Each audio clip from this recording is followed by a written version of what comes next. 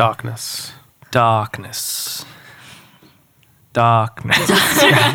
Darkness. Darkness. Again, darkness. Darkness. Join darkness. But that's also probably why I can listen to a podcast and read journal articles at the same That's time. fucked up, dude. I can't. There's no It's crazy. way. I don't know how your brain can possibly process I have that. I couldn't even listen to a podcast and train at the gym. There's no way. I listen Actually, to I podcasts agree with that. I exclusively share when that. I train at the gym. Satan Yeah, no, I listen to one that's... has No, I would her. just get distracted. It's bad enough even with music. I'll No, just kind of it's- go like, oh, wow. Whenever I and I'll listen- start thinking about something else Yeah. with hypervisualization that I possess. Whenever I listen to one of Nicole Byers' fucking podcasts, if I'm doing like chest, I can't because I'll laugh while I have like 40 kilos in my hands above me and I'll laugh and be like, oh, fuck. I'm going to die. I'm going to die just because This is she's so dangerous. funny. I mainly listen to anti-health and wellness podcasts whilst working out, which is such a fun little juxtaposition. Personally, I like that a lot. It's resistance. It's resistance training for the mind and the body. Listen to something contrary while you do something. If you can listen to a podcast about why you should quit music while you play the music, you have truly won.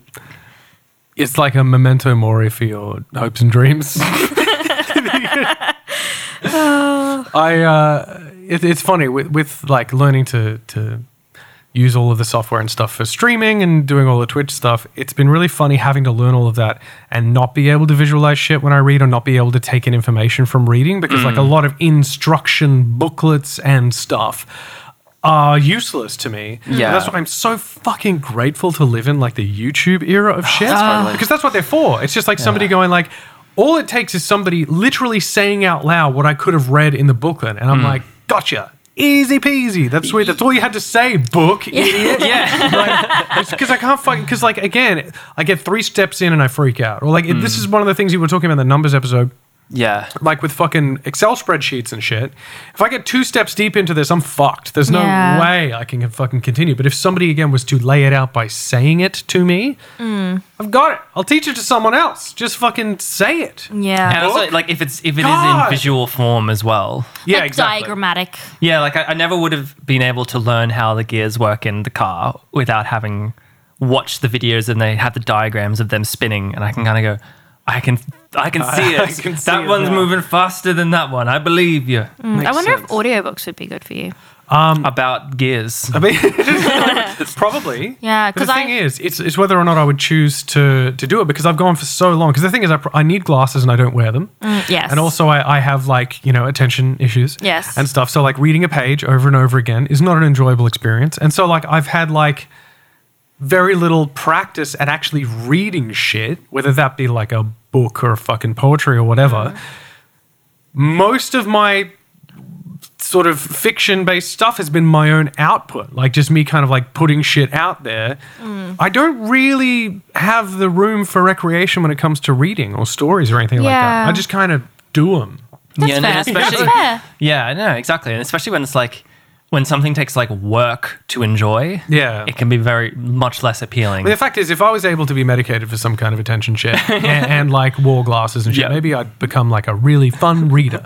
Leave me alone, darling. I'm neck deep in Mein Kampf. Like it's just like, I have bookends on my bedside table. I'm not Why even. Mein Kampf? I'm And just, why neck deep? so many other books. I'm really passing through that. I'm knee deep in the Communist Could have Manifesto. been fucking Anne of Green Gables. Yeah, wholesome. Why? I have bookends on my bedside table because I have 4 books going almost It's constantly. extremely aesthetically pleasing. I'll say it. I feel like you are like the General Grievous of books. Like it's a character from Star And I Wars. know. I'm trying to. Many arms, many lightsabers.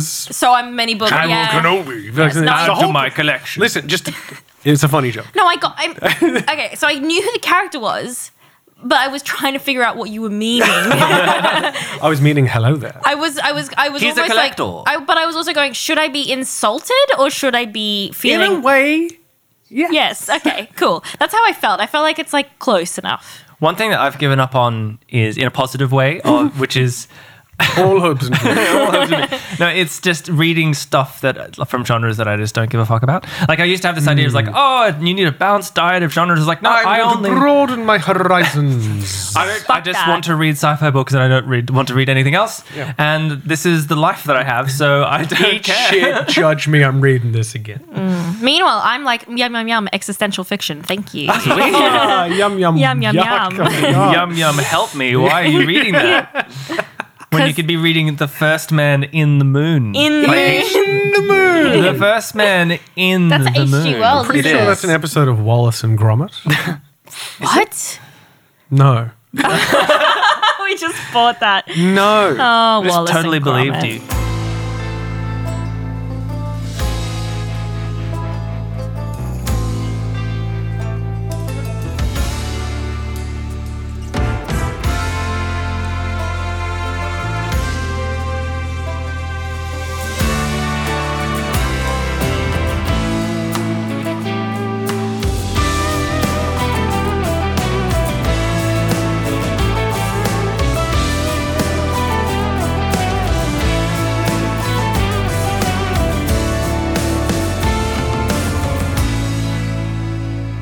I don't know. It's like a dolphin wolf whistling.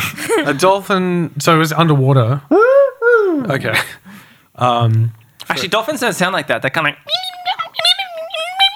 I feel like you're doing dolphins real dirty here. I feel like Dolphins they're not are horrific, getting and I love represented. them.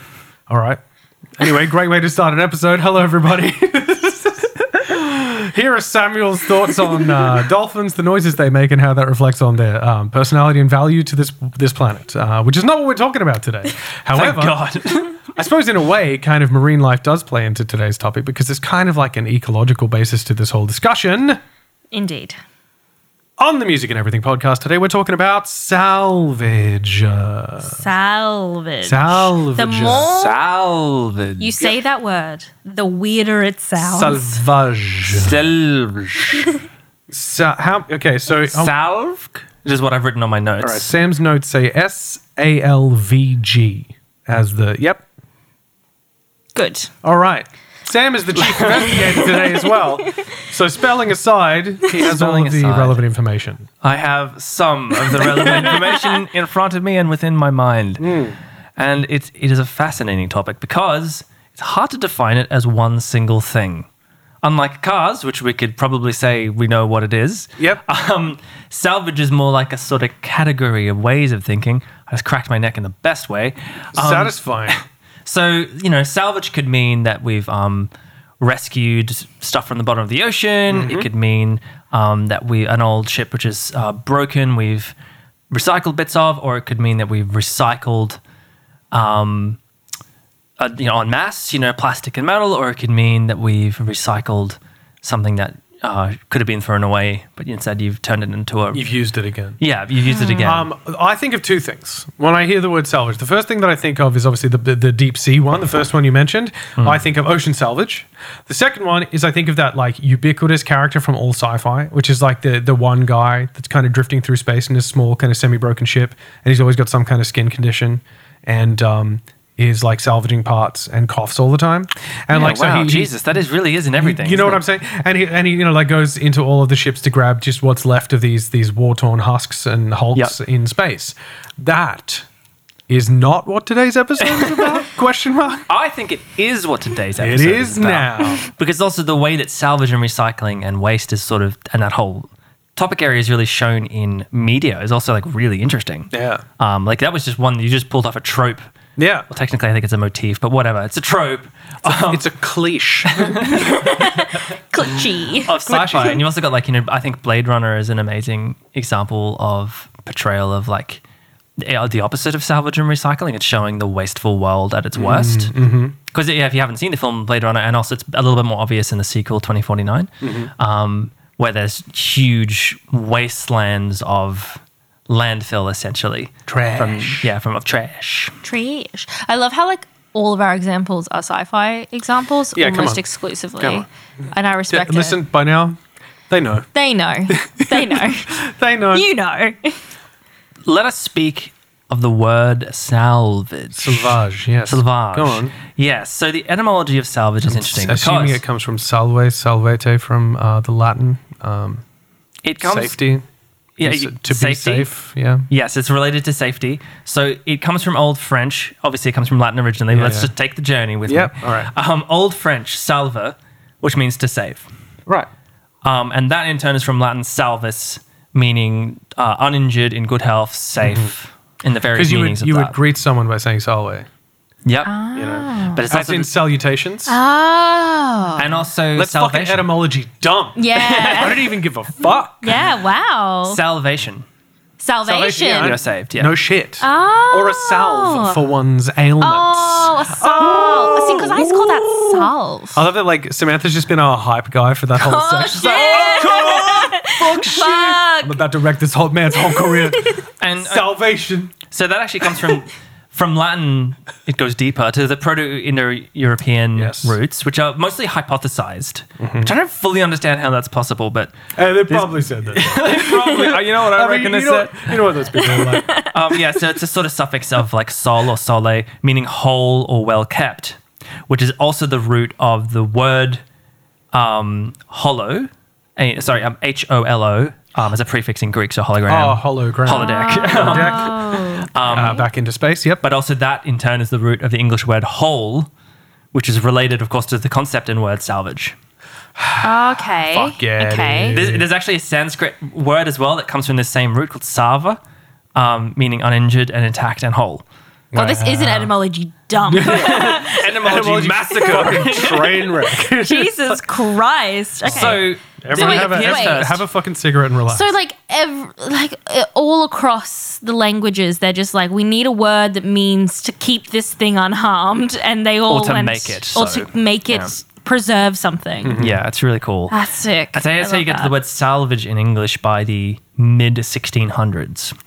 But it didn't have the same meaning. So the contemporary meaning of salvage is sort of meaning rescue, make the best of, that sort of thing. Even to the point where colloquially it's like, you know, hey, this conversation's going downhill. Let's try and salvage it by, you know, so it's like something that is in disrepair needs to be kind of like, let's fucking just- sort This out. work project completely Yeah. died. Like, I'm sure we could salvage something out of salvage this. something out of let's this, take yeah. bits and pieces. Yeah, It's actually a really commonly used word. And the Yeah. more I thought about this topic, I was like, this word is really like a big part of the way we speak every day.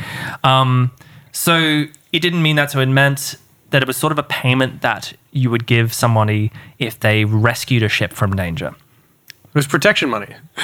Wait, You pay wait. salvage to the So- protection racket. Literally. Someone would rescue a ship, and Yeah. then that person that rescued the ship would be given money for that. Yes, in commensurate Lot of- with lot the of pirates out there.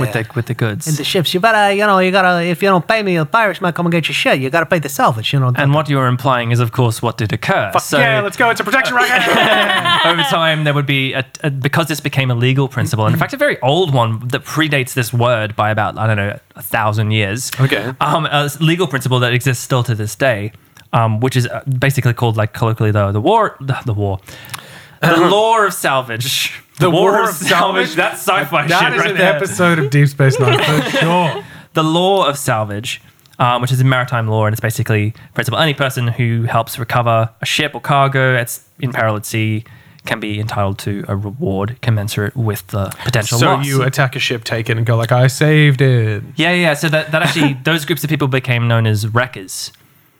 So there's an interesting historical background to this, right? So in the 1500s, this is the time when ship trading is becoming a thing globally. That's because like boat tech TM has occurred. Like boat tech. We've got ships that don't sink automatically, and as a rule, It's just float tech. boat tech. It floats. They're better boats, and they can go further. But that wasn't the only reason why traders went further. The other really big reason... Really windy that day. It was really windy. The other reason was insurance. Okay. So... Did not see that direction actually coming. So the reason is because insurance was basically invented around the same time, that kind of financial management. You mean like paying somebody for like, this might go poorly, so I'm going to pay Yep. for this thing and they can And that's- give me money if things go badly type That's situation. right, yeah. why would they ruin everyone's life by introducing insurance? Because that way they don't care about the loss of life of their crew as long as they get the money for this. Yeah, shit so they back. can send the ship further and take increasingly risky ventures. So that meant that they were going further, but it also meant they were carrying more. So they were carrying insane, like higher values of things. So this is the birth of piracy as well. Yeah, This is like, the I high see. value Beard things. out there going like, I have an idea. I could plait my beard. Yeah, would so look risky. fabulous. It's very wholesome. Yeah, that's so nice. That is wholesome pirates. It's nice.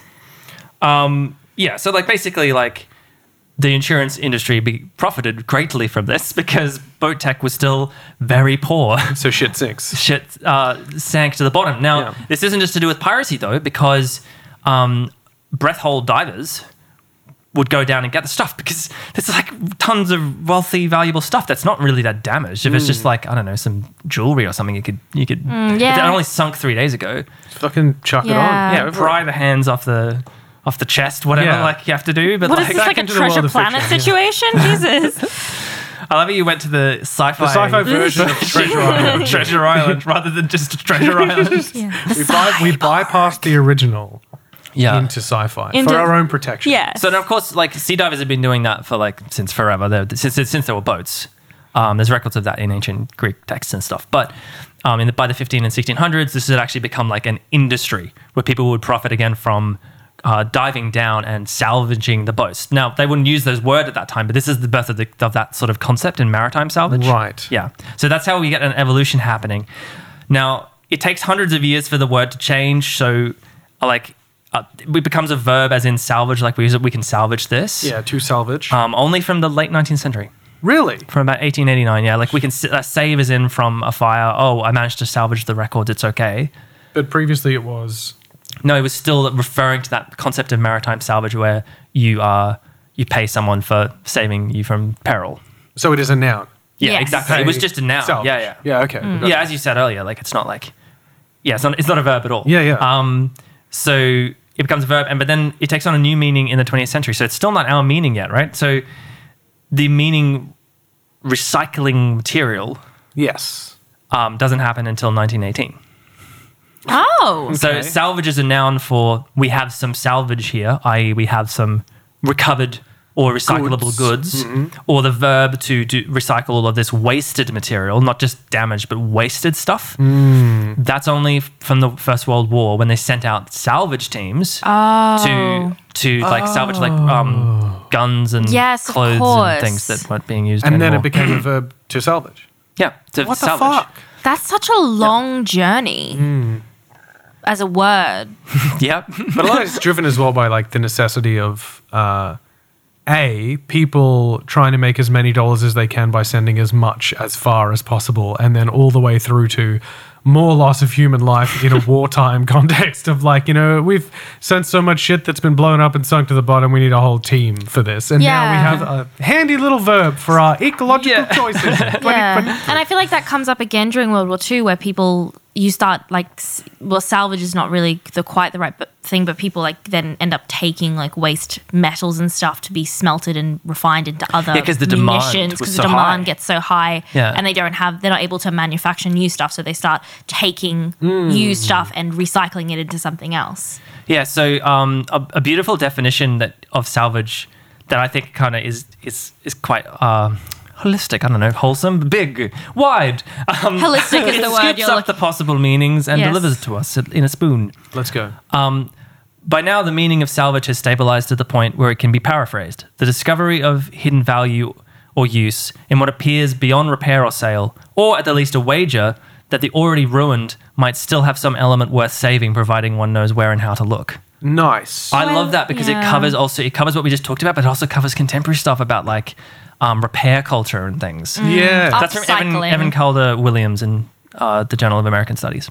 Yeah. Cool. I Sorry, I love should have that. done a citation voice. I'm sorry. I love that. But I love that because it's like it's hitting on all of the elements of like the recycling principles, downcycling, upcycling, that whole process.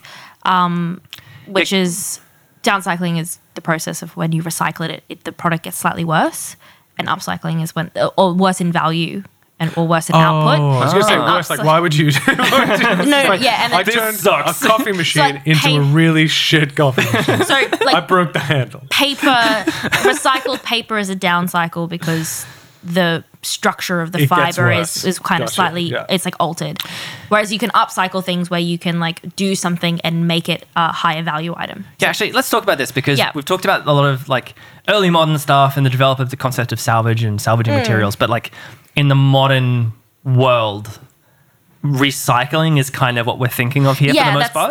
That's the main mechanism of action in which kind of salvage happens. So recycling is basically finding a new use for something old, is how I've kind of conceptualized it from everything that I've read.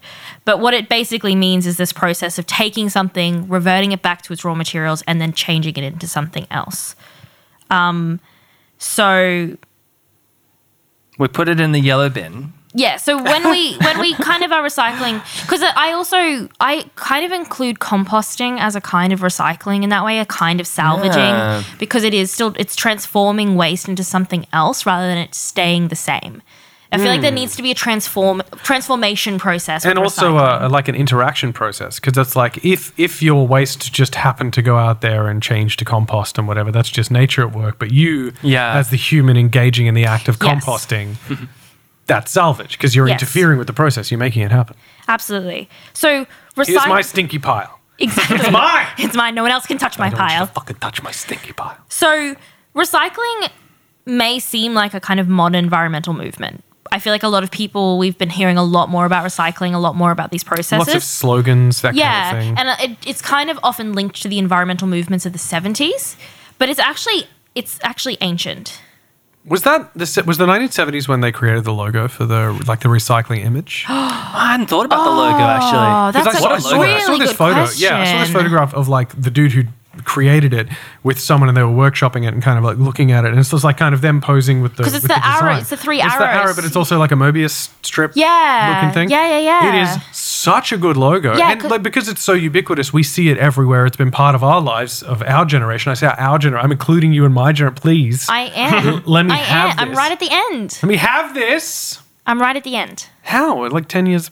Yeah. Oh yeah, that's right. I'm in the elder millennium. Yeah, and I'm the younger. Very good. Very good. Very good. Yes, our lives are. But you're right. Like it is a Disappearing. really and like I love that because it's got the three different strips, which often were also attributed to what was the 3 R's of recycling. Reduce, reuse, recycle. That's one of the slogans. Reduce, reuse, recycle. Yes. But fun, Again, slogan. Fuck, let's go. fun little fact.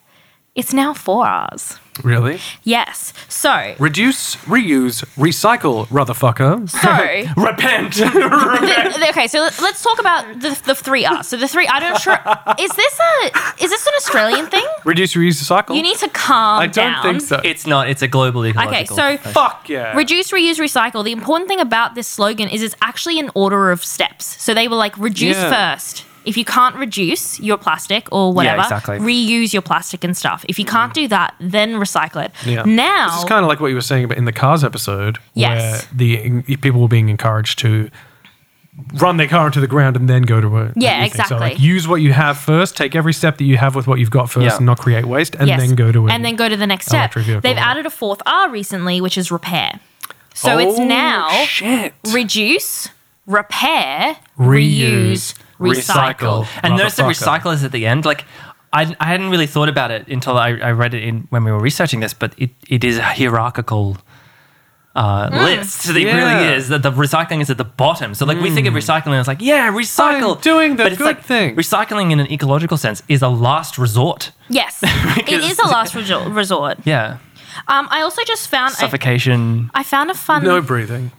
Please stop. I Wait, also, this is the first time Papa Roach has presented itself. I know, and I'm in a this big podcast. Papa Roach fan. Are you? Yeah. Okay, so here's the thing. You know, we're talking about mashups and shit. Yeah. There was a mashup of Justin Timberlake's Sexy Back? Sexy Back Yeah. and Papa Roach's Last Resort, yeah. And it's fucking excellent. But what it showed to me was that Papa Roach's Last Resort has rapping all through the verse. And I had no idea because, like, the extent of my knowledge about that song is "Cut My Life into Pieces" and it's a meme. Yeah. Basically, yeah. Yeah. Anyway, recycling. Sorry. Were you about to talk about the recycling symbol? Yeah. So No, I found Papa Roach, please. No, not Papa Roach. Okay. The recycling symbol. So it dates back to the first Earth Day in 1970. Yes. Which I found out a lot of stuff in the global ecological movement does. So Yes. including, I think, possibly the 3 Rs and everything. The 3 Like, Rs, it kinda, yeah. 1970 is That the is kind a of point. huge Kickstarter event. Holy Yeah, like what a historical fuck. moment. There was a prize, it's essentially like a competition. The words are really coming to me today. It's great. Won by Gary Anderson, who was then a 23-year-old college student at University of Southern California. Hooray! And that became the universal recycling symbol used everywhere because the symbol was not trademarked and it remains in the public domain. fucking that's awesome, dude. sick. Thanks, Gary. That's Cheers, really guys. incredible. Gaza. I love that. I also, in my journeys of learning about the 4Rs, found other forms of the 4Rs. It's apparently there are other ones. So there's reading, writing, arithmetic, and religion. I don't know. They obviously don't have. That's funny. That's funny, but like I love that arithmetic is really squeezed in Just that one. arithmetic. arithmetic. Arithmetic. There's also And- responsibility, respect, resourcefulness, responsiveness. Okay. Which feels very aggressive.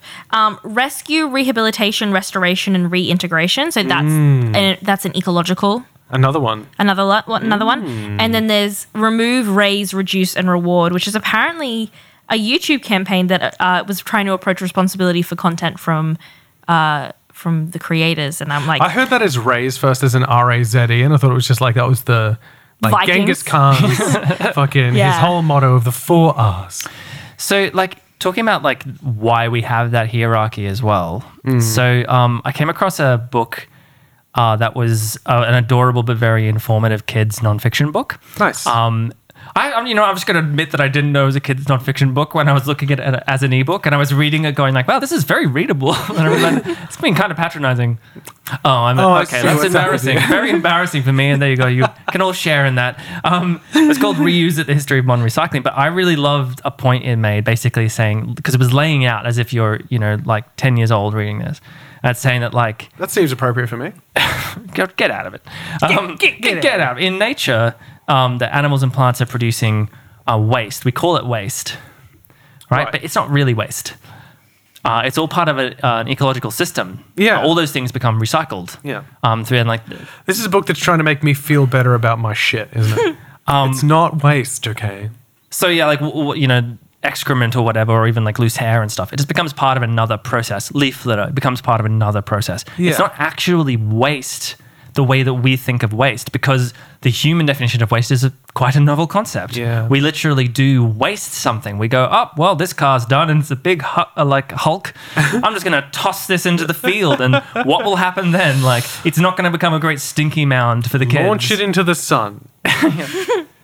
So yeah, like, I think that's a good way of thinking about why we have to think about it with these like 4Rs and stuff, because the entire system in which humans currently live is a complete departure from that system because we have waste. So if we're talking about salvage and recycling and stuff, it only exists because we have waste. and waste didn't exist until like the consumer, like post-war consumer drive, because in the 30s and 40s, they didn't need to have this campaign of conservation and like reduce, reuse, recycle, because they weren't really able to get new products easily, and they didn't have so they would often repair things at home. Things They were would more often repaired. I mean, like, I think it's reuse wrong to say things. that like waste wasn't really a thing, because just purely because like we wouldn't have the relationships with dogs that we do if it wasn't for human tribes creating waste that attracted animals. Yeah, but again, that would be something that would eventually break down and turn into something else potentially. Yeah, fair. It's not like we were dumping our plastic. Exactly. And so that's the sort of shift That was Neanderthal shit. that's They were way ahead of their time. and I These suppose fucking guys. in terms of modern recycling, modern salvage, it's dealing with these problems. It's how do we deal with plastic? It's how do we deal with paper Yeah. and glass and metal and all of these things that we should be able to deal with, because we've got too much stuff and not enough space to just dump it places. So we need to kind of stop doing that. Okay, so actually that's a really great segue to talk about to go backwards in time once again. Ooh. We seriously need a new time machine. Yeah, it's One bad. that goes like something cool. Yeah. One that plays a little riff. Dun, dun. That would be sick. Why? Well, because a pinch harmonic is funny, Sam. Yeah, it is funny. I can see that. So where are we going to? We are going backwards in time. Fuck this. Fuck this. To two different places. To Maya. So the sort of classical period of Maya, which is around 300 to 1000 CE. Okay. How are you spelling that? M-A-I-A? Yes. Nice. How did you think I was spelling it? M-Y-E-R. Oh, it's in the department That's in store. the department store Maya. We're going to Maya. Yeah, guys. Off we go. In the year, it was about 6... Yeah, that's And the where end else of are the we joke. going? And Rome. Rome. Rome. The ancient Roman times. Yes, indeed. And that's because, to make a point that this idea of recycling does actually go back their way. So we don't quite need like industrial capitalism to do it, but it's just obviously takes on different forms. Yes. And this is very interesting in the Mayan case. So this is from a paper by Christina Halperin called Ancient Recycling. Sorry, I just had the most... In English? In English. It's there was too many lines and too many names of places that I don't know. And yeah, so it's very interesting. So basically, like if thinking about like recycling as making something new and different to what was there before, people in ancient societies did that all the time because old tools would break, ornaments would, when their owners might die, or their ornaments might break as well, or, or like go out of fashion or something. But generally speaking, when we look back in the past, we tend to have this idea that, people only recycle. Why would they recycle and like make sure they've kept all the resources? Oh, it's because they don't have very much. It's because of scarcity, basically. Yeah. They've got to recycle because otherwise they Make won't the have enough most out stuff. of what they have. But really, if you look at the ancient world, it's the same as now. It's actually enormous surplus of stuff that actually means you recycle. Because you actually have a reason to recycle. You've got too much stuff. Yeah, because if you just burn through it, you just have a giant pile of dead stuff. A giant pile of dead stuff. But you also have an incentive because you can make something nice or something out of it. And that's why like recycling in Maya actually took on like sort of, not quite, possibly not ceremonial, but certainly like family hereditary things. Where you'd reshape something from a previous generation into a new tool or a new ornament, and it would have some special meaning. Oh, like heirloom. Yeah, like heirlooms. Totally. It almost just occurred to me as well when you said heirloom, when you said ornaments before, that it's just like, because I pictured animal parts for that. And it just occurred to me that it's just like killing an animal for meat and then using every part of the body for other stuff is salvage. Like, like interesting. skins for clothes, horns for weapons, bones for soup, like all kinds of shit. Like using everything is salvaging that. Otherwise, you would just be cutting the meat off an animal and wasting it. Yeah, and that's an example of the scarcity version, right? Yes. That's like things, you need those things. You can't afford to waste them. Mm-hmm. And then there's also like, if you have lots of things, you have an incentive to recycle them. What's really interesting is in Maya, that you could tell that process benefited the wealthy because it was actually always recycling of goods would peak in times of like sort of what we'd call economic boom, I guess. Right. When there's just more stuff and there's more affluence. So it kind of echoes a familiar thing where we're like in the modern context where like the Western nations, the affluent nations, are not producing the waste. Ancient boomers' attitudes were. No. Rome is really interesting as well because I know that they used to reuse like terracotta, like broken terracotta pots and stuff, and they would use it in mortar and things like that. They wouldn't necessarily, and they wouldn't need to like go out of their way because there would just be piles of like broken terracotta around the place. So they wouldn't be like, send your terracotta to this recycling plant. It would be like, they would just grab some, but they would use it. I'll have that. They'll use it in mortar and actually makes it stronger to bind things. A friend of mine's doing his master's on it. Terracotta It's fascinating. fails upwards. Yes, it really does. Yeah, Rome's a good example of like, because it's the most affluent city of its era, basically. So like they had tons of stuff. They had a huge amount of ceramics that they could and sort of had to recycle. And like, I think that's kind of a good example of the fact that it's cities. It's not just affluence. It's also cities that are doing this. Because if you're living in some like ancient like agrarian settlement or something, your scarcity mindset is probably going to be a lot higher.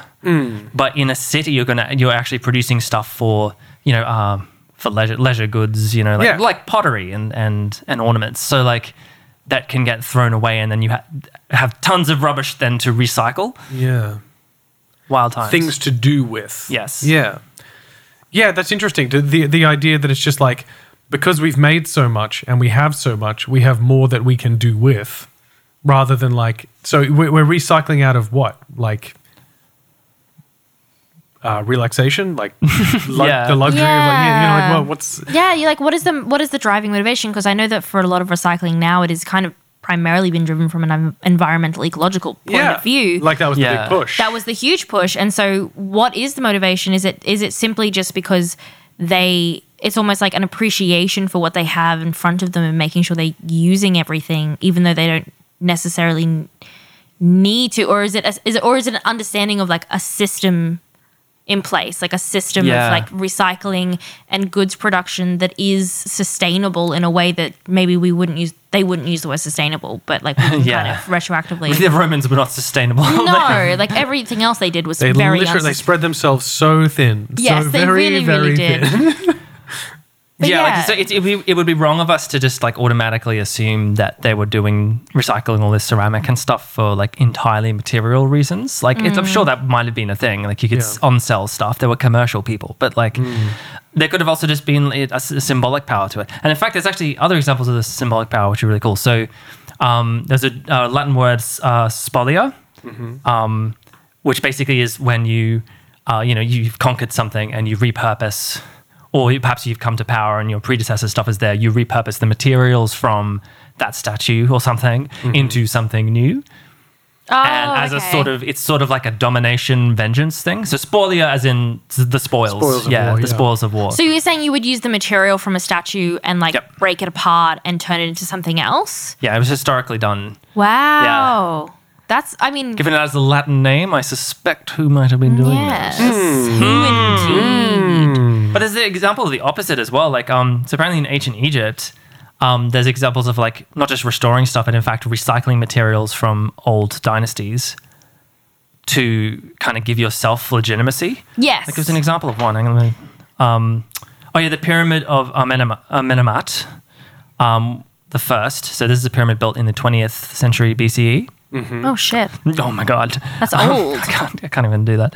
But inside of it, they found all these stone blocks that weren't from anywhere near there. They were inscribed stone blocks that were taken from a ruined pyramid from the Old Kingdom, from like 1,000 years earlier or something.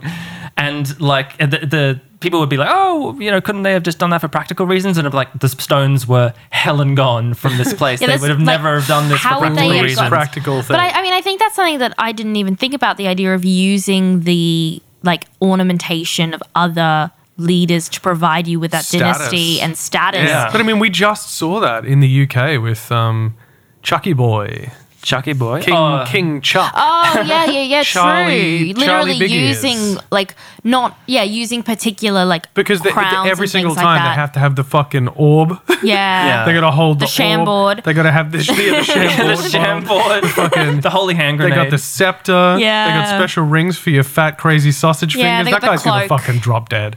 And then the crown obviously squeaked that onto his little inbred noggin and shit. That guy. So we've just seen that recently. But I feel like that's like a less wholesome version to what you were describing with the Mayas, where they were like more like holding on to memory through these sort of artifacts but allowing a form of transformation to occur to that, so that they can take on new meaning and take on new roles in society. Because I feel like one of the things that heirlooms have now is like as a preservation idea of like you want to keep it exactly as you got it and you don't want to change it. An attachment to tradition or memory through an artifact. Through preservation. But it's also an example of how the basically this dichotomy between practical and symbolic, like uses of materials. Exactly. It can be both. Like it can be anything on this sort of spectrum. Like it can be absolutely a practical choice to do something that carries some greater cultural meaning or personal meaning or something. Yeah, absolutely. I mean, I find this whole process really interesting because obviously we have the technology. We have a lot of technology and industry around recycling now, and there's processes that we have where people like to recycle paper in particular. There's like machines that do that, but you could recycle paper in the past. It would just be a bit more involved. So we've got a whole industry behind it, but like the idea of a culture that just has this sort of cyclical, like economic material cycle is so fascinating because it feels so different to the world that we live in right now. Yeah, where we throw things away constantly. Yeah. Constantly. Just hard to imagine. Yeah, and almost like in the same way as we were talking about the weird gendering of cars in the previous episode of like your muscle car versus your little zippy get around car being masculine or feminine for in no reason. No reason. The rejection of the idea of recycling and trying to be a little bit more kind of ecologically minded and sustainability minded being feminine or somehow not masculine to all of your It's fascinating. all of your weird macho types, all your fucking MAGA cunts and all of these dickheads. Yeah. It's like the same as the kind of they've carnivore diet masculinized. people. Yeah, that exactly. It's like what you eat vegetables. It was like, dude, I just cannot imagine Yeah. how repulsive your shits are. Like I can't. I'm there. If they eventually appear. If and when they do, that will be a hard year for us all. But you're right. Like there is these weird, like these interesting connotations that recycling as a process has to them, and like it's not really that involved a process. And there's actually been rising sort of like community composting and community gardening things that we've been seeing around us that are like trying to change that image a little bit and make it kind of normalize the process So if a we're little talking bit. about home salvage, Yeah. and I suppose like we said, the modern kind of interpretation of that in this context is recycling. Yes. Right. What do I fucking do? Like, what's a good start to modern salvage? In the home. Salvaging the home. One of the Wow. big things, I suppose, is essentially separating your waste properly. Okay. That's a big one. So, but we're at recycling now. So like recycling. we're at the final The final stage point. of the thing. If we were going to reduce, like, I mean, I know you see like even big companies and stuff like McDonald's reducing their plastic straws and shit down to paper straws. Yeah. That whole sort of thing, that gradual kind of change, that's a reduction. Yes. It's like we bring certain bags to the grocery store and things like that. Yes. So to reduce our plastic use, Yeah. like that's a reduction. And like, I think it's at reuse and repair where salvage kind of gets stuck a bit. I agree. In our Yeah. modern household. I would agree. And I think that the reason for that, so I think in terms of reuse, the way that like Sam and I reuse stuff is we will buy things in glass jars and then we will clean those jars and use them for other forms of storage. But then you do end up just having like a whole bunch of random jars. Glass Yeah, jars. it's just like And I think, they will eventually go in the bin. and I feel like You're just holding them for a while. reuse is such an imperfect thing because I think the ways that people can reuse stuff requires you to have like some skills and some like plans. Yeah, but Right, almost you have like to for your think. jar scenario, for example. Yes. For your jar scenario to kind of make sense would be that you buy something and it's the last jar you ever need. Yeah, and you go and refill it. You buy it and you make your own jam from that point on and it goes in that jar. Because the thing is, if you go and buy another jam, you have another jar and you Yes. might as well have thrown the first one away. No, exactly. And like you do find that you get stuck in that endless cycle because also there are like, those whole food shops that you can go and like fill your own jar up, but they're so expensive to shop at. Exactly. Yeah. And so you can't really do that. And then I agree with repair. Repair is a big one because like people don't know how to sew buttons back on shirts. I don't. I'll put my hand up. Like, I don't it know took how to me a do long that. time to figure out how to do it properly, like repairing rips. The big, I think, with repair is the electronics. That's a huge it's the biggest area one. where we could really be making a lot of headway. Am I right in saying that there's like a big movement towards like Yes. repair now? Yes. Because I've seen the phrase right to repair Oh, on yes. the internet.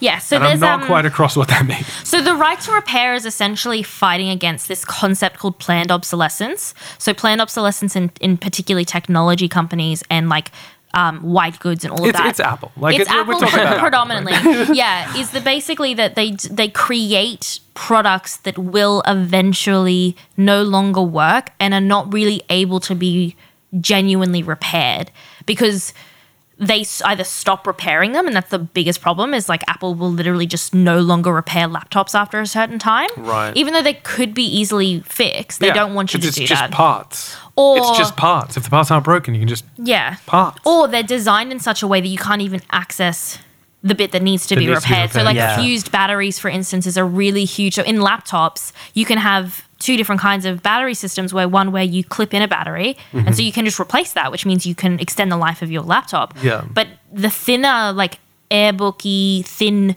light book, like laptops that are meant to be like more streamlined, have fused batteries, which means you can't actually take them out. So if you open it up, you fucked it, basically. Well, basically, if you try and take the battery out, you've wrecked the system. And The you can't. laptop will last as long as the battery does. Yeah, which That is fucking obnoxious. So the right to repair is actually a legislative move. So basically, it's trying to legislate consumer rights to be able to repair their products and not be dictated by Because frankly, industry. it's absurd. It's insane. It's absurd. Like, can you imagine, like, a clothing manufacturer doing this? Yes. Like, deliberately creating clothing out of a fabric that you don't have access to that is designed to deteriorate within a certain period Well, that's of time. fast fashion, isn't Well, it? you're literally describing a thing that exists. Fuck me down. Yeah, and that's like this is sort of the dark point of the episode Fuck, I'm upset. because it is like that is what fast fashion is. It's about using the cheapest materials made in the cheapest way possible that will deteriorate really quickly, so you go buy more stuff. And the same is with technology. It's the same process, right? You may have noticed that like when you buy a shirt, they don't last the same way. How the fuck did I just do that? You know what I mean? Like, how am I that dumb that I didn't know this thing existed, but then also just say what the thing is? Imagine, if you will, like a game where there's black and white squares and there's little towers on it. Imagine how weird that would be. That would be crazy. You're talking about chess. You've just described chess. So yeah, like to put this into a list that I put together, so you got like the problems that lead to we need a right to repair. You know, it's like, so it can't be repaired because it's a battery fused or something, or it's an iPhone that you can't open properly or something.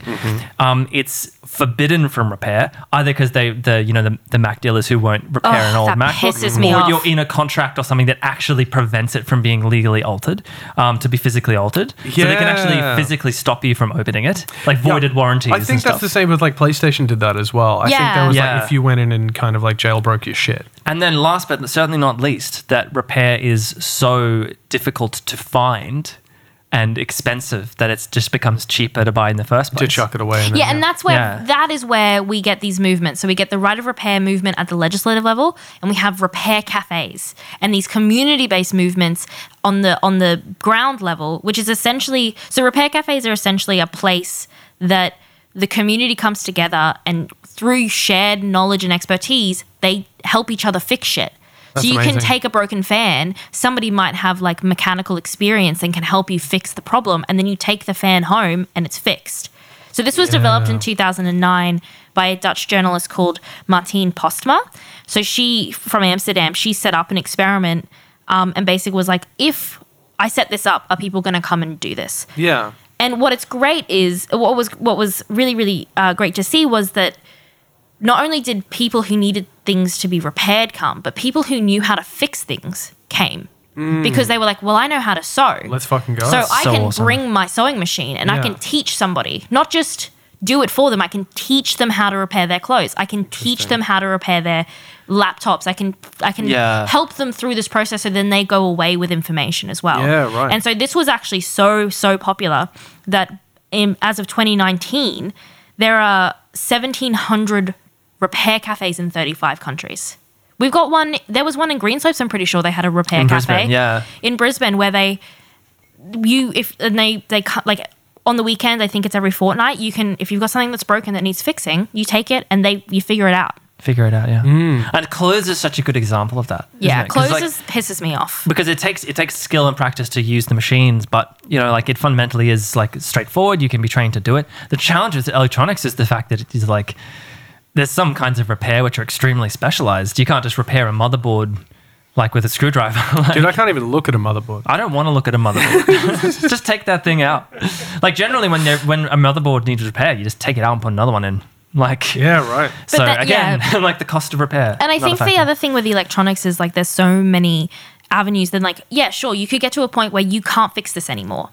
It cannot be salvaged. It cannot be salvaged, but it can be if you know where to take it. So you can then take it to like e-goods recycling, and there are industries that have developed to help with this, where they will safely dispose of or repurpose materials, because we're going to have a lithium shortage at some point, and a silicon shortage at some point. So people giving their mobile phones to be recycled is really good, because they can actually extract those materials back and put Right. them into other phones. Yeah, true. And so That there's scares that. the shit out of me, by the way. So there's that element. Yeah. there's also other ways that you can recycle these things. So like there's lots of campaigns for like wildlife research where you can donate an old phone and they'll use it in a particular way to like track birds and stuff like that. There's another campaign I saw recently actually, which was a domestic violence campaign of donating your phone to sort of help somebody in need. Right. To give them access to 'cause things. Most of the phones being kind of thrown away or put in recycling are functioning. It's mainly batteries. Devices. It's Yeah, mainly it's that usually the batteries battery's gone, yeah. are sort of drained really quickly. Or that it's just like been superseded by The next whatever shiny software thing. updates Yeah. have happened. Yeah. So I think if people could look in their area about like where can you put e-waste, where can you put batteries can be recycled. If you know where to take them, they can be recycled, but you have to know where to take them. Fabric can be recycled. You just got to know where to go. Because this is a thing with recycling that I sort of discovered looking at the Australian cases, that like this idea that for recycling to happen, it needs like people to buy the materials. So we think of just like, oh yeah, you put it in the yellow bin, then recycle it, and it's like, hooray, it's gone into the metal industry or something. But somebody actually has to buy the metal, so all the glass, or the plastic. Okay. And so like occasionally that's just not, the demand is just not there. So in the Australian case, they're like for a little while, I think about 4 or 5 years ago, there was a shortage of, Surplus. surplus of glass. So there was all this glass that was meant to be recycled, but just no one wanted it. So it was just sitting around.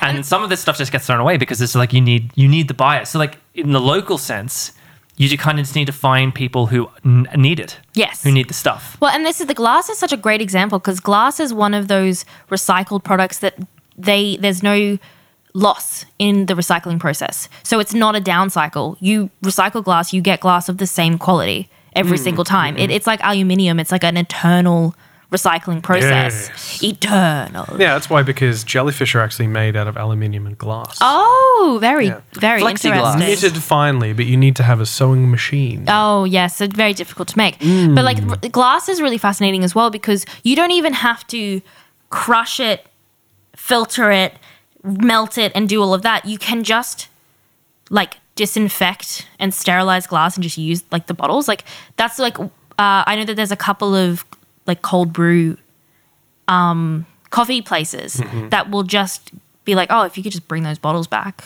at some point and we'll just disinfect them and just use them again. Yeah. You know, I mean, and that's... what's interesting is that like my immediate Australian knee-jerk reaction is to call that hipster bullshit and get angry about it. And isn't that interesting? Because I was thinking about this just before when you mentioned the Amsterdam thing of the recycling cafe or the fix-it thing. The repair cafes, yeah. The fix-it The place. fix-it place. I love it. I think Get your coffee fixed at the fix-it place. I don't know if that would fly in Australia. I want to believe that it would, you know, that's like, but is that an experiment that is like really effective in a place that is as culturally the way that it is as Amsterdam?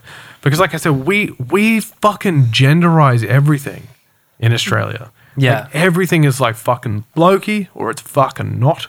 And everything is like really black and white. Like, nah, that's just how things are. There's no... The idea of having a repair cafe, my inner dickhead that I can't help... It's my first response to everything is the dickhead. Yeah. Then I have to pause for a second and let the dickhead dissipate and evaporate into dickhead vapor and create dick cloud. Which rain idiots upon my life. And that allows the seeds to grow. the cursed seeds of dumb to grow in my brain. Into a sprout Yes. of reasonable thought. Yeah, gradually. And then once I reach that point, it's like, yeah, it would be really, really good. But my knee-jerk reaction is like, fuck that. That's fucking hipster shit. That's hippie shit. Fuck you. I mean, but it reminds me of like when people would get their milk in glass bottles from a milk ban and then they would collect those bottles and take them back to the factory after you use them and then reuse them again. And it's the Just same used to be process. how it worked. Well, I remember you telling a story about you could get, I don't know if it was in Germany. It's in Germany. I was about to say it you were again. about to say that. Yeah. Where you would get your beer in a crate. Yeah, like when you bought a carton of beer, it wasn't like a slab like you get in Australia with like a cardboard box full of stubbies of beer. This is like, it was a crate. It was like a milk crate kind of thing. And they were all fit into the slots in the milk crate. And then you would take them and you would drink them all. I mean, Of course. you would drink all of them. Every And then- single one. And then you would... It's Deutsche beer. you not that same day, obviously, because you wouldn't drive. That would be ridiculous. So you would you put the bottles back in their little slots in this like milk carton thing, take it back to the bottle-o, give them their carton thing back for more beers, and put your beers individually, your bottles individually into a recycling machine. Yes. And that's like the norm. Yeah, and over there. I love that though, because it's if you have a system in place, and this is I think the thing from when I was researching like how does recycling happen now, was it's sort of like we have the methods to deal with all of this stuff, but we don't have the social systems in place to encourage people to engage with them. So like we've got the containers for change system in like the South, in the East Coast states, where you get 10 cents back for every bottle that you recycle. Yeah. That only was recently introduced into Queensland. It's a fairly good like system, but like you're kind of working against this entrenched idea. And I think that's what you were hinting at with the repair cafes, is this entrenched idea of like, this is how things are. And actually resist the change. Yeah, and actually getting people to like change that behavior. We've been seeing it slowly happen with like the green bags.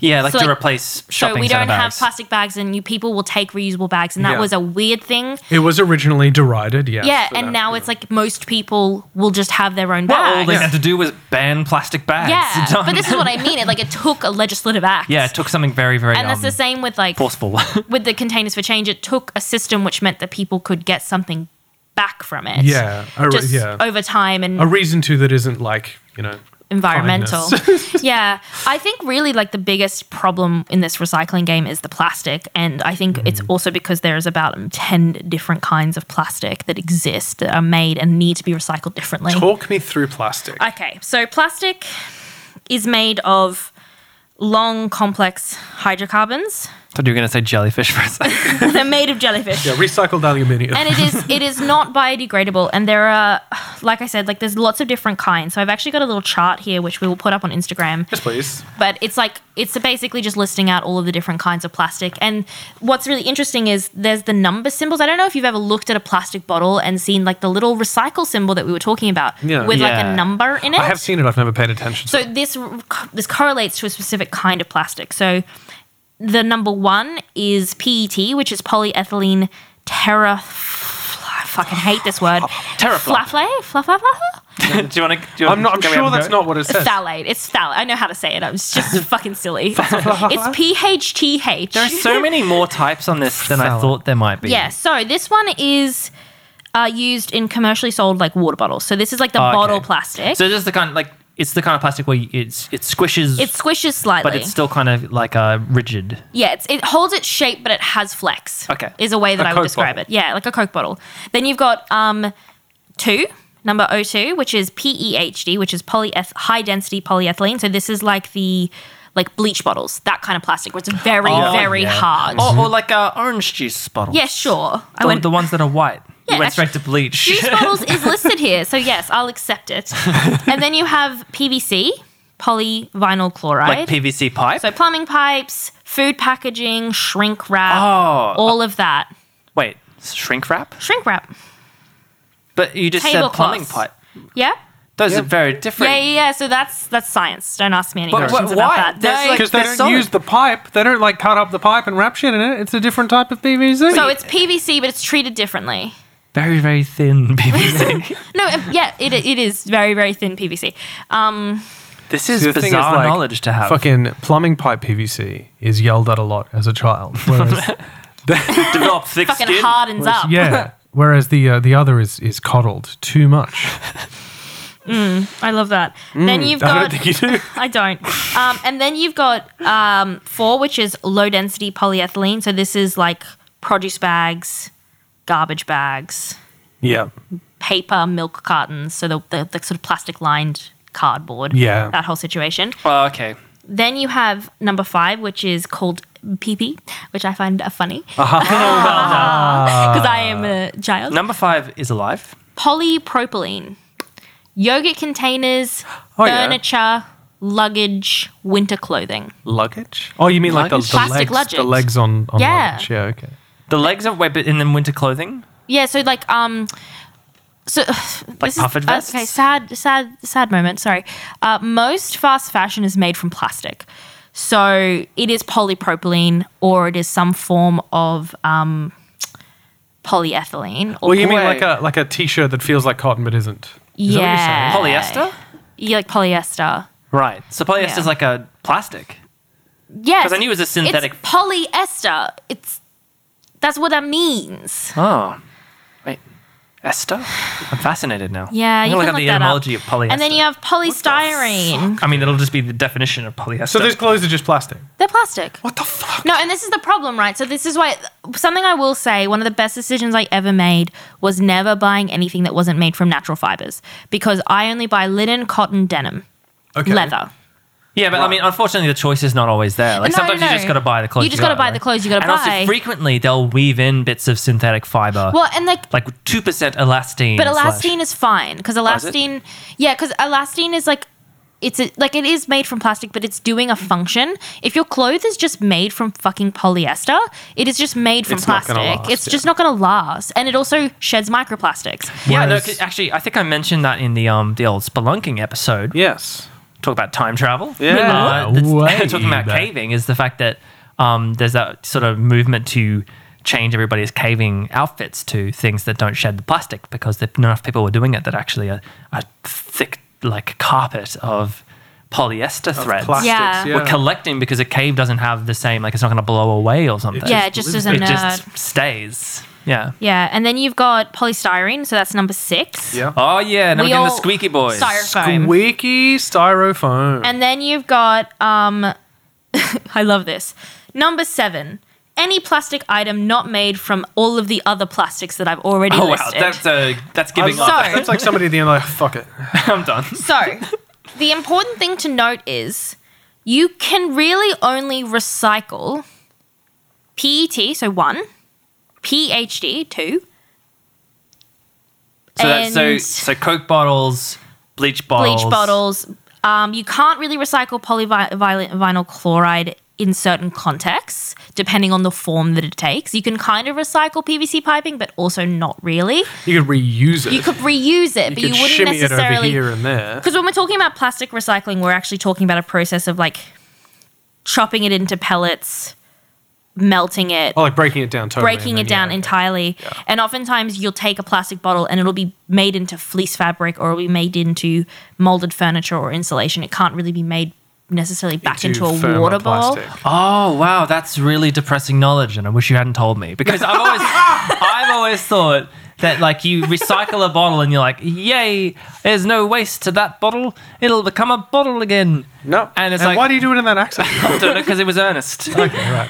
And then it was like, nope, it'll go to become something that can't be recycled. Well, And then yeah, and this is like because there are But points. with one level of abstraction. There are levels to, yeah. I think that like, and this is why like the campaigns of like made from 70% recycled plastic is like, yeah, but are you making that out of like, where is that coming from and how true is that statement? Yeah. But things like styrofoam, you can't recycle styrofoam. Like you can't. It just can't be done. It just can't be done. You can't recycle So low that's density Satan's polyethylene. squeakies. You can't recycle that because it's in such a state that it's not able to be kind of reduced back to its raw materials and repurposed. So That's how I feel. I'm in like, such a fucking mood. state that I cannot be repurposed. yeah, and so that and the thing this that, is it, I'm afraid. so one of the things that's been good to see from this, but this is taking on its own thing, is obviously the rise of things like reusable water bottles, keep cups, those sorts of things that are like metal, so stainless steel, Yeah. aluminium, glass, kind of like using these sort of long-term, durable, actually truly recyclable materials and relying on those. So people using glass keep cups, you're doing fantastic. Keep living your best life. Go People for it. using plastic keep cups, maybe don't. That's a waste of time. Ultimately. Plastic keep cup. Yeah, Because it breaks down. But what about the long-term use of a plastic? I think no. So the long-term use of and this is where like going back to what we said with the cars of like use it until it's dead. And don't then get something else. don't replace all your Sistema tubs with glass containers because you're just throwing away that plastic. Mm-hmm. Use the plastic until it's no longer serving you, until it can't be used anymore. Then replace it. This And then is don't do it always again. and then don't buy it again. You know, buy a metal water bottle. Don't buy 10 metal water bottles. Buy one metal water bottle. Take care of it. Then you're doing. Lose it in an airport. I mean, same. Oh my god. Every single Every time. fucking time. Single time. You So know? like, actually, you know what? You take going through the plastic stuff that underlines the hierarchy of the 4 R's. Yes. Because you basically go like recycling is, it's good to do, but like Yeah, like don't not recycle. Like I don't want that to be the message. Yeah, exactly, because there's a You lot know of what? Fuck it, guys. Fuck your electric car. there are so Last 2 episodes have been a mess. there's so much cynicism about Yeah. recycling, which I really hate to see in Australia, where as a result of a number of recycling crises, where we were previously shipping it off to China, and so now we can't do that anymore. So we don't have the material, like we don't have the means to recycle all this stuff, and it's been a bit of a mess. And so because a lot of it's ended up in landfill, you get a lot of people kind of going like, "Oh, recycling is just bullshit. Like, yeah, just don't do it. It's just There's it's just a no lie." fucking And I'm just point. like, that's obviously an unproductive opinion. Yeah, but I mean, there is a sort of prevailing attitude in Australia, which is that, and I don't know how universal this is outside of Australia, but there's the whole like, if you're not doing it all, you're not doing any of it. Yeah. Then you're bullshit. So so it's like, for Yeah. example, if you're like a Greens politician or you're a lefty, like Yeah. fuck politics, you're a lefty, Yeah. right? And you go, like, oh, I recycle all my shit, I take all of these steps, and then somebody goes like, yeah, but you're wearing those leather shoes, you fucking hypocrite, as though that undoes Yeah. every other step that you've done. Yeah. It's like Yeah. this zero-sum view of the world where it's like, Yeah. if you're not doing everything, you're doing nothing, and I hate that. Can I also make just a clear statement here? Things that are being marketed to you as sustainable are not necessarily the best practice, because if they're trying to sell something, they're not necessarily having your best interest at heart because they're profiting off Say of it that. isn't so, Sam. Yes. So I know people might be selling shocked by that. a temporary product Yeah. So people is not environmentalist. Yeah, people who are telling you that you have to make a shift to this sustainable ecological thing are not thinking of the long game. They're not thinking in terms of what we have now we should be using, and then eventually you should all be shifting To the thing. But They the want same, you to have it now so that they can have your money. Come to me weekly for your sustainable goods. exactly, and the same thing goes for things like leather is a really good example. People kind of frame that as being like a bad choice, especially in like footwear. So like I have like basically plastic shoes. And this Yeah. is an important thing to say. I bought vegan leather shoes Yep. because I thought I was making a sustainable choice. It was not the sustainable choice. Leather is the sustainable choice because it's going to last time on time longer than plastic and it shoes will break down. And it Yes, will 'cause break it is fundamentally down. inorganic. But you also can care for it because you can treat it and you repair it. can repair it.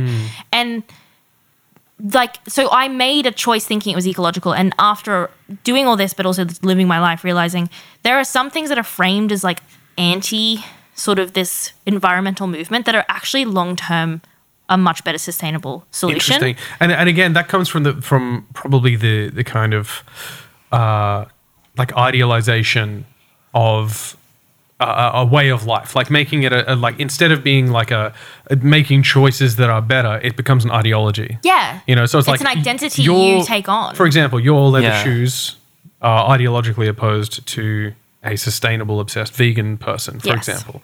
And I would have said the same to you a few years ago when Yeah. I was still vegan, of course. I like well and truly in that world.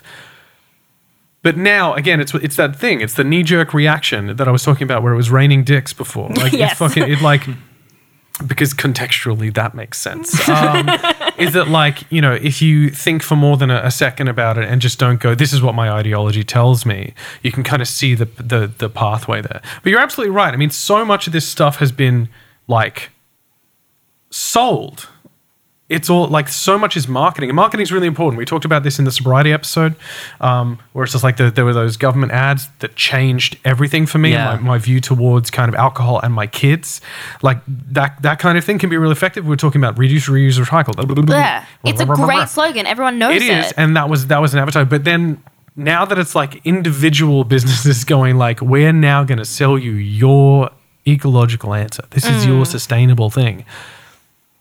Tesla wants you to buy their fucking car. Yeah, but I think that the interesting thing is we're also seeing the shift, like I was mentioning before, the shift backwards to like, I think razors is a really good example. I was about to bring it up. Yeah, like because I mean, if you can explain what this means, but like shifting back to what are considered like old-timey or old-fashioned razors as an answer to this kind of broadest problem, which was razors. Exactly. So sometimes these like right to repair is a part of this too, where this anti-consumerist and this environmentalist thing becomes really, really linked.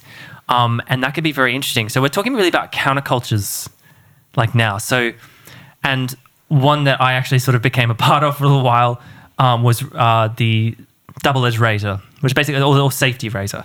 Okay. Now just It's like to clear a this T-bar up, razor. yeah, it's a T-bar razor. So it's the old razor that you could see someone in the 1910s using in a film. Right.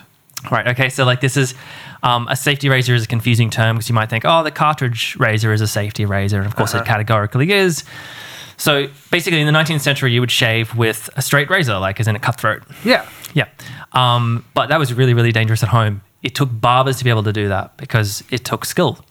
It was Gillette that invented what they call the safety razor, which was a tiny little, what you see now as a razor blade. Slip into the machine. Yep, slips into a little T-shaped fella frame, and the frame kind of pushes your skin down so that you're less likely to cut yourself. Having used one of these, less likely. Less likely. Not impossible. Not impossible. Far from impossible. Indeed. But what happened is that they invented such a good product that no one bought them anymore. Because they were made from metal. They were metal razors, right? Yeah. And you would just... Yeah, they were razor handles. So and then, of course, replaceable, disposable metal blades. Yes. Yeah. So you would just buy the blades. You wouldn't buy the handle You again. wouldn't need to buy the handle again. And, of course, the blades could easily be smelted down.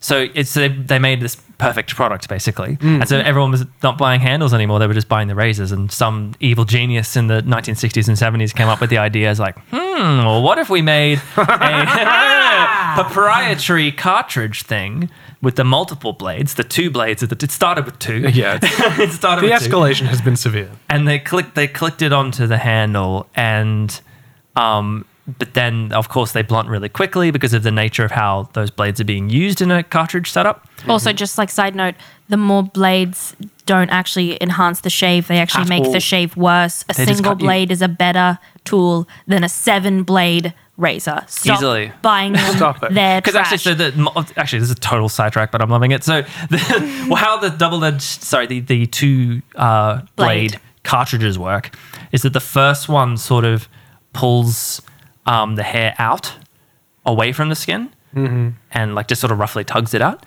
and the other one just cuts it by pulling. Right. So that's why it's really efficient. It does it really fast, but it's also why it hurts your skin. You get razor So burn. that's why the Interesting. extra blades don't do anything. They're They're just literally shit. just this ridiculous they competition. just clog. They literally just clog, and they actually pull against your skin more and burn your skin more. Yeah, because it's like basically like when you're shaving, it's like the bottom two blades are doing everything, and then you're following with like 3 more blades on now kind of roughened skin. So you're then just adding to that. Whereas like a single blade, even though it is I've seen you have to use it, it is a precision tool. You have to know how to use it properly, but you're actually you don't get razor burn. Yeah, okay. Yes, it's really interesting. So basically now there's this countercultural shaving movement, which I discovered, which is bizarre. Everything's got to have a fucking label, man. Yeah, and the label is wet shaving, and I don't like it. It's what? It's wet shaving. All right. Nobody Google that. Yeah. No, but And I it's love basically all this old-timey stuff. You use the old-timey safety razor, which is the one blade, bowl and brush. a bowl and brush, With which, by the lather. way, is significantly better than canned foam Okay. because of the higher fat content. Guys, just so listeners, if you're out there, we're about to get sued really hard by Gillette. So we do have a Patreon now. And Hey, Gillette sold me the safety razor. Patreon.com. Yeah, okay, so Gillette then TMI brought back podcast. their original razor recently. Did they really? Yeah, Yeah. I bought it. They saw the writing on the They wall. saw the Writing writing on the wall. exactly. Yeah. So like, and what's interesting about I spent a lot of time on like subreddit stuff for this because it's very hard to learn to use. It's almost prohibitively hard. I'm going to Okay, be honest right. with you because it is more likely to cut you. Yeah. And it's a bit of a pain in the butt, but it looks really cool. And it's also obviously there's an ecological thing and it's an anti-consumerist thing, and all of that is woven into a curiously very, very masculine, was gonna extremely say, yeah. masculine. But the thing is, the straight razor, this safety razor, Yeah. and the look of that is like tied in with the same kind of tone that I see a leather chair, a cigar, and Lagavulin 16. Yes. It's in the same Yes. You know what I category. mean? It's like there's a bow tie somewhere at the end of this. Suspenders. You know what I mean? No, Some, yeah. there's like you would shave everything except your very curly mustache. It's like Yes. there is a character around Yeah. this particular And thing. like the way that women get into it, because they've had to make basically these same razors but with longer handles so that women can use them on their legs. Right. And it's actually that's actually becoming a bigger counterculture Yeah. than the men's one Yeah. because it's so much better. Because women use razors more Yeah. than men do typically on the scale, because there's an expectation of shaved legs, an expectation of shaved armpits, Yeah. expectation of other shaved things. Yeah. There's an expectation of using these things. So you would go through razors like fucking wildfire. So Yeah, of course, because they having- designed them to do because that. they designed them Yeah. for that. Yeah. And it's like the strips are dumb. The strips don't work, guys. The Oh, yeah. lubrication strips do nothing. Sorry, worth saying, right? You buy a handle, it's a metal handle, you buy it once. The razors are like, I don't know, something like 15 cents each, essentially, when you buy them in bulk. No, No 5 cents shit. each. Yeah, they're basically so nothing. cheap. You buy And- like and 15 they're bucks for not, 100. so you're saying that the razors themselves, if recycled, how would you go about recycling that? How do you salvage? I haven't actually Sharps. looked into it because I can see they're so small that you can store them for basically ever before you have to Okay. think You need about to it. do it through sharps. Yeah. And there are razor blade, because there's like, and when they are recycled, my They're question smelted. is they could be broken down. yeah, they're yeah. metal. So this is a non-plastic. Yeah. So they're just melted down and re-refined and then turned into blades again. This is a salvageable item. It's Yes. salvageable. And the is handle is even actually- metal. The handle can also be broken down. I There's love no, this thing. It's just like when you get it wrong, It's also got a bleeds nice- your face real bad. It's got it's got a really nice weight to it as well. Oh, it's so aesthetically pleasing. it's Jen. really so- lovely. You should try it. Oh my god, you guys Yeah. have to try it. But I I love instantly it. have a bow tie when I use So it. like I Foamy suppose bow tie. the other avenue that I think comes Wasn't up wearing a shirt. Just counterculturally, and it's not really countercultural anymore, I feel, but like composting is that other thing that's sort of come up as like everyone's going like, wait, why are we not doing this? Yeah. Because 21% of people's rubbish is food scraps. And Whoa, I didn't would think of say it like that way. about like 90. I would argue that if you have small kids, it's more than that. Yeah. But How many half-eaten bananas are just like I found one on the couch the other day. It was in the So- the first man in the couch? so 50%. Wait, are you about to read something? No. So 50% of anyone's garbage bag can go into compost, because you've got food scraps can go into compost, paper cardboard can go into compost, yard trimmings can go into compost, Yeah. like bits of like sticks and branches, they all contribute to the compost Yeah. system, because you need a mixture of green and brown, and if we want to go into it we can, but it's all very Yeah, technical. like what exactly is it? It's camo. It's camo. It's sneaky, okay. sneaky dirt. So essentially, it's using microorganisms to take organic matter and transform it into essentially fertilizer / soil. Right. And it's through organic waste, water, and oxygen. And you need a combination of. So green waste is like carbon waste. So that's food, eggshells, coffee grounds, tea bags, paper napkins. Plant life. And then you need brown layer, which is the nitrogen full stuff, which is like leaf litter, Oh, that's what lawn that is. Okay, clippings, pine needles, sawdust, leaves, that sort of And you stuff. need a combination of those two. So you need a ratio of, I think it's 70-30. So what you're telling me is dirt is life. Yes. and That's frightening yeah. news. And then dirt later is sexy. I was going to say the one of the things that we do at home is that we have a little worm farm.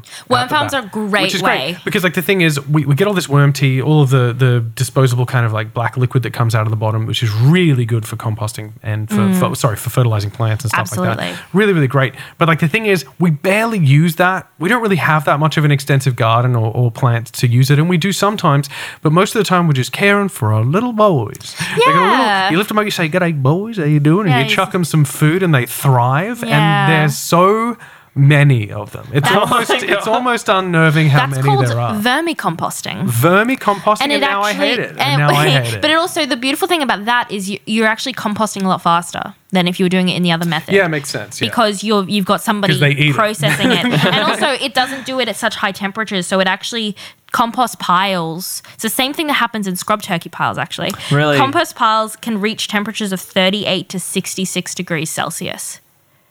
Whoa. They get hot. Because What? you're producing... Fry an egg on that. You could fry an egg You on shouldn't that. do that. Don't do that. Guys, don't fry an egg in Because your the compost. microorganisms are doing it through an aerobic process. So this gives off carbon dioxide, but it also gives off heat. Oh, it's an energy release. It's an energy release. Wow. And so It's entropy. and this is why you need to stir your compost around a bit, because if it gets too hot, you can get it like things can happen.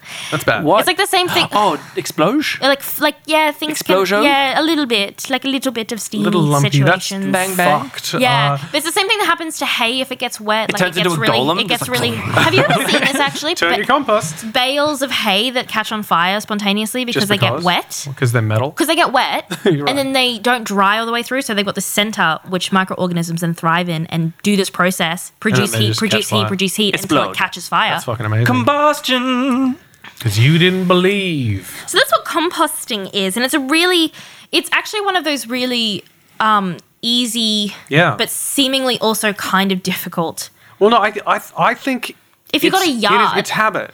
Yeah, it's habit. It's habits. Like I was talking about this before. Like I'm presently trying to break strange habits that developed in me through like the COVID era of stuff of like being really insular and stuff like that, and stuff that's crept up on me that I wasn't aware of. You know, like not being social and things like that. And then all of a sudden realizing, holy fuck, what have I done? You know, I got to change this. It's hard to break. And so it's like, it's really hard to break this stuff. If you've grown up in a culture where there is no recycling or composting seems absurd or foreign to you, it's really hard to start a habit of doing that. And it's really hard to kind of see the value in doing Yeah. that.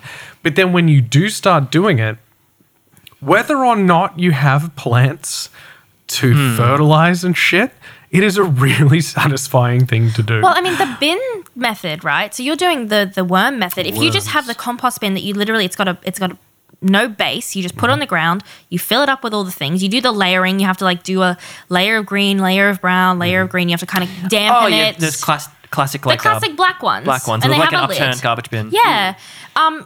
Eventually, that'll get turned into soil, and you can just kind of like spread it around, yeah.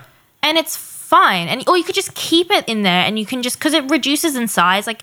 And you just keep turning it over, and eventually maybe you'll be able to, you might want to start like a raised garden bed, and then you've already kind of got this really rich soil. And that becomes a form of salvage that wouldn't be possible without it. Like if you say, Yes. for example, took your cardboard and fucking took it to the recycling at the tip and stuff like that, only a certain percentage of that is able to be recycled, Yeah. if at all. Yes, absolutely. And again, we're not saying don't recycle, guys. Please, Please recycle. Please recycle. You need to do it. Because it'll recycle some of it. Yeah. Like, And again, let's not fucking think zero sum about this shit, guys. yeah, It's like, we're all doing what we can we're doing here. what we like, can. And there's community. Okay, the other thing too with composting, if you've got a community garden near you, which you may not have, but if you have a community garden near you, they almost certainly have compost bins because they rely on that compost to do their fertilization. Right. So, like near us, we've got 2 community gardens, like one's within walking distance, one's with a short drive. Both of them have compost bins. That is something that we could probably start doing. Granted, the last community garden did get flooded, so it's not taking compost right now. But there are other ways that you can do that. Because we live in an apartment, we don't have access to that. But there's also Not the Big best yard. place to put a but compost bin. There's also there is also technological advancement in this. You can have an indoor sort of like composting thing that like does it in like 24 hours. Right. Yeah, and it seals quite well. and Seals stuff. really, really well, and like it actually processes it. You know, it's funny because some of this sounds like very new, but really, and not to be too antiquarian about this, we're really just going back to an older thing. Yes. Like this is just like how humans lived because you had to compost everything if you were an agricultural society. So if you're a settled society with farming, like you just keep everything. This feels to me like an adaptation. Like again, I could be talking out of my arsehole, and you guys can check.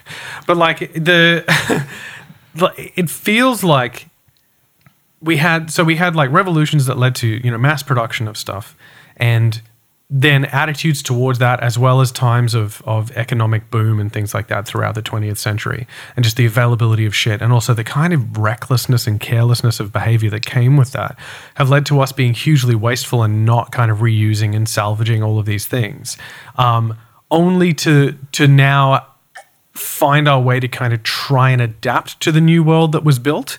Like we have had our adolescence of wastefulness. Yeah. And now we have to kind of enter into an adulthood of sorts of like, Yeah. we are going to have to go like, yes, all of this stuff is readily available, but no, I'm not just going to chuck this out the window of my fucking car. You Yeah. know, this rubbish goes somewhere. Like, yes, I'm going to recycle. Yes, I'm going to trust that, you know, like I do as an individual have to do things, but I'm questioning whether the business that is telling me that this is the sustainable way to do things is maybe not acting in my best interest. Yeah, and you've got to look at like companies going, you could stop putting things in plastic bags. You could put things in cardboard, which would be a good movement towards in the right direction. The Put phone things is in- probably fine. Yeah, do you know what I mean? It's like you don't have to be wrapping this in this way. You don't have to be presenting me this product in this way. Why are you not changing the way that Yeah. you're giving me goods? Exactly. Bananas are wrapped already. Yes. And don't need plastic wrap. And that is Do you like, guys want your? I mean, you see it on the shelf. It's like literally fucking do. organic bananas in a plastic tray, wrapped in plastic. yeah, it's like you're completely undermining Nature your wrapped it for you. entire. Yeah, and so I kind of look at that and go, yes, we should be recycling what we're doing.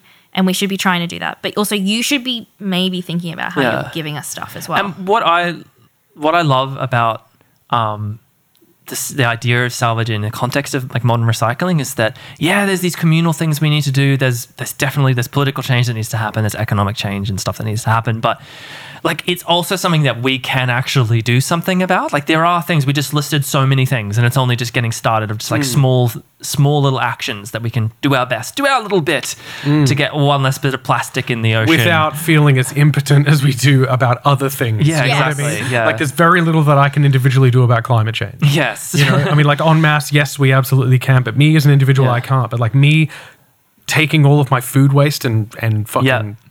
composting it Yeah. does make a difference. Turning your shirts into a pillow. Yeah. Holy shit. Yeah. I never thought That's of really that. cool. So I think all in all, like to kind of, again, tie a bow on this little thing, I think that like we're living with a great deal of opportunity now to be that adult version of ourselves and to make changes that are not that big in terms of sacrifices. It's just being aware. Like we said in the sobriety episode, it's not even about alcohol there. It's about self-awareness and kind of looking at the things that you do and why you might be doing them, whether it's a cultural norm or whether it's something that you've been programmed with. These are things that we can shake loose of. It just takes time and a little bit of effort. Composting stuff at home is a good and wholesome and enjoyable thing. Looking at where your clothes are made and what they're made of is not hard. It is not a difficult thing to do. You know, I mean, right to repair stuff is a bit more complicated, but now that you're aware of it, maybe it's something that you can look into as well. All I know is that discussing this just reminds me that I want to live in a world where my impact on the world and the change that I can make on it is a positive one. I don't want to look back and go, holy shit, how much have I fucked up? Like, how many things have I made worse by touching them? You know, and I try and do that in every single part of my life, whether it's family and raising kids, whether it's in the music and the things that I write, whether it's this podcast. I would like my impact on the world to be a positive one. And I think that by salvaging and being more sustainable in these small ways that are not that hard, we can all ensure that that is the case for all of us. And I think that's really, really important. Thank you guys so much for listening. You rule. You're the best. Especially you. Yeah. You. Yes, you. You, are you listening? Are you paying attention right now? Thank you guys so much for being here. This has been really fun, really interesting, and kind of emotionally charged topic, actually, as it turns out. Can't wait to see you guys again. Thanks again to all of our Patreon subscribers for being freaking legends. We've got more minisodes coming your way as well. And in the meantime, it is goodbye from myself and the Sams. Goodbye, everybody. Bye, guys. Bye. Take care of each other, and we'll talk to you soon.